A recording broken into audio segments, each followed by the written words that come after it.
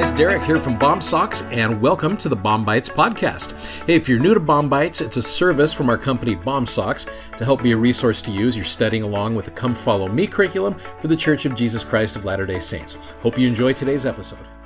So I want to kind of conclude the whole crazy adventure of Lot and his family and Sodom and Gomorrah, this crazy adventure that we've been on for the last 3 days.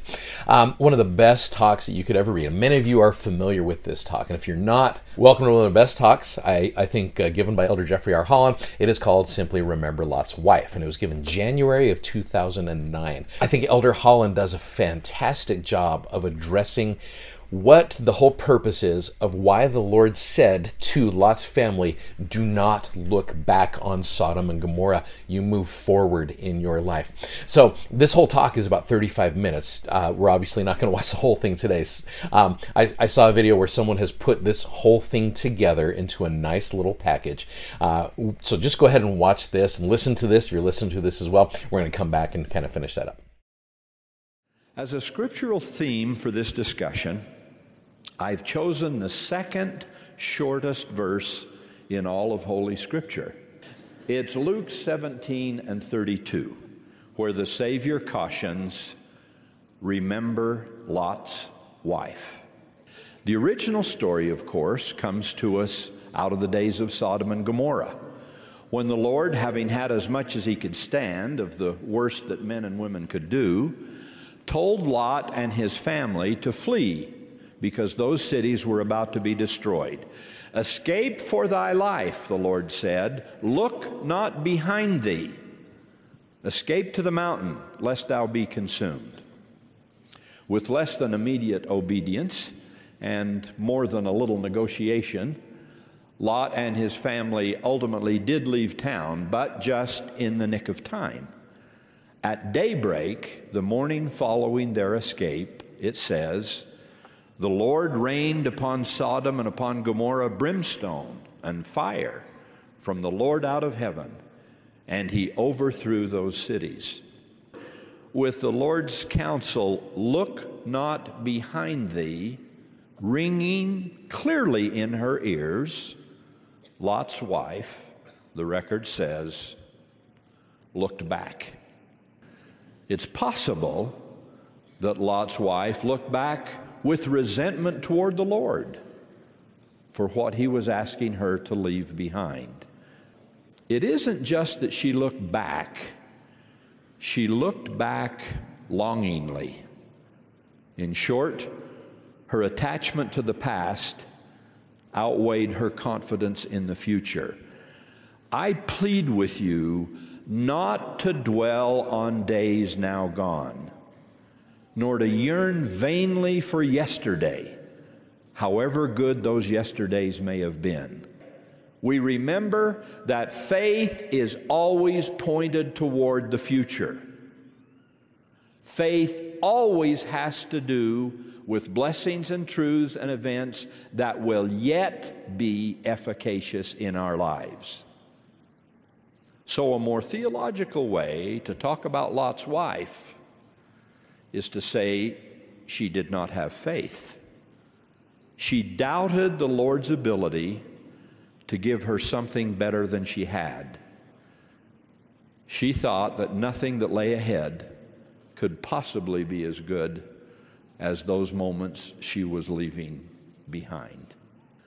There is something in us, at least in too many of us, that particularly fails to forgive and forget earlier mistakes in life. Either mistakes we ourselves have made or the mistakes of others. That is not good. It is not Christian. It stands in terrible opposition to the grandeur and majesty of the atonement of Christ. To be tied to earlier mistakes, our own or other people's, is the worst kind of wallowing in the past, from which we are called to cease and desist.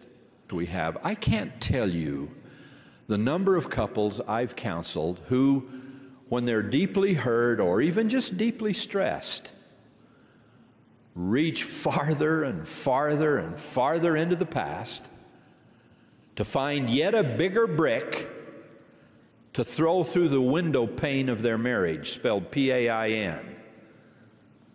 When something is over and done with, when it has been repented of as fully as it can be repented of, when life has moved on as it should, and a lot of other wonderfully good things have happened since then, it is not right to go back and open up some ancient wound which the Son of God Himself died trying to heal. Let people repent. Let people grow. Believe that people can change and improve. Is that faith? Yes. Is that hope? Yes. Is it charity? Yes, above all, it is charity, the pure love of Christ. If something is buried in the past, leave it buried. Don't keep going back with your little sand pail and beach shovel to dig it up, wave it around, and then throw it at someone, saying, "Hey, do you remember this?" Splat. And soon enough, everyone comes out of that exchange dirty and muddy and unhappy and hurt. When what God our Father in heaven pleads for is cleanliness and kindness and happiness and healing. Such dwelling on past lives, including past mistakes, is just not right. It is not the gospel of Jesus Christ. I call out, you remember Lot's wife. Faith is for the future. Faith builds on the past, but never longs to stay there.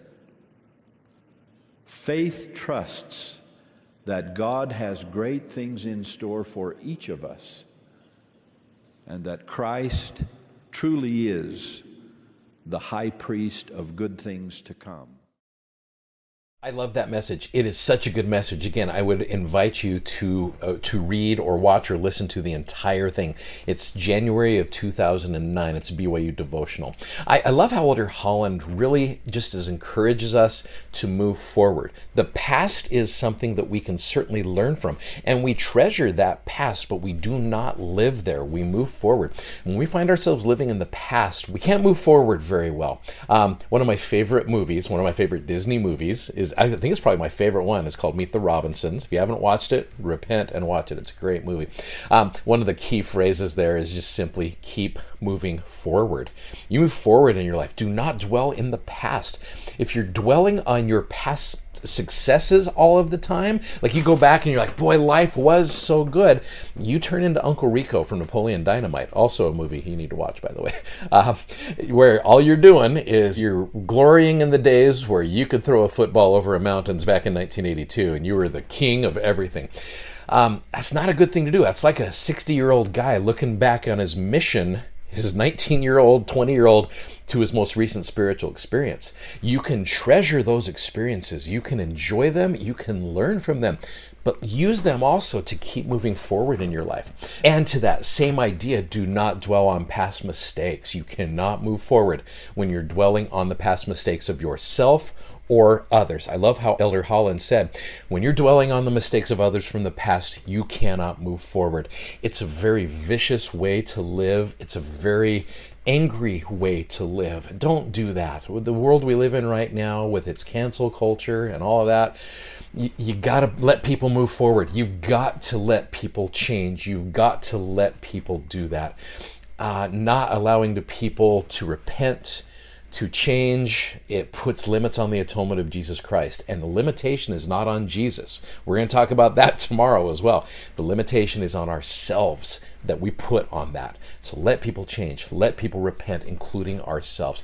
President Monson said this. He said, the past is behind. Learn from it. The future is ahead. Prepare for it. The present is here. Live it. I think that's such a great message for you and I today about remembering Lot's wife. Don't look back, you move forward. I think that's a great message for all of us. If you'd like to check out our video that goes with today's podcast, you can find us on YouTube, Instagram, and Facebook by simply searching BOM-SOCKS.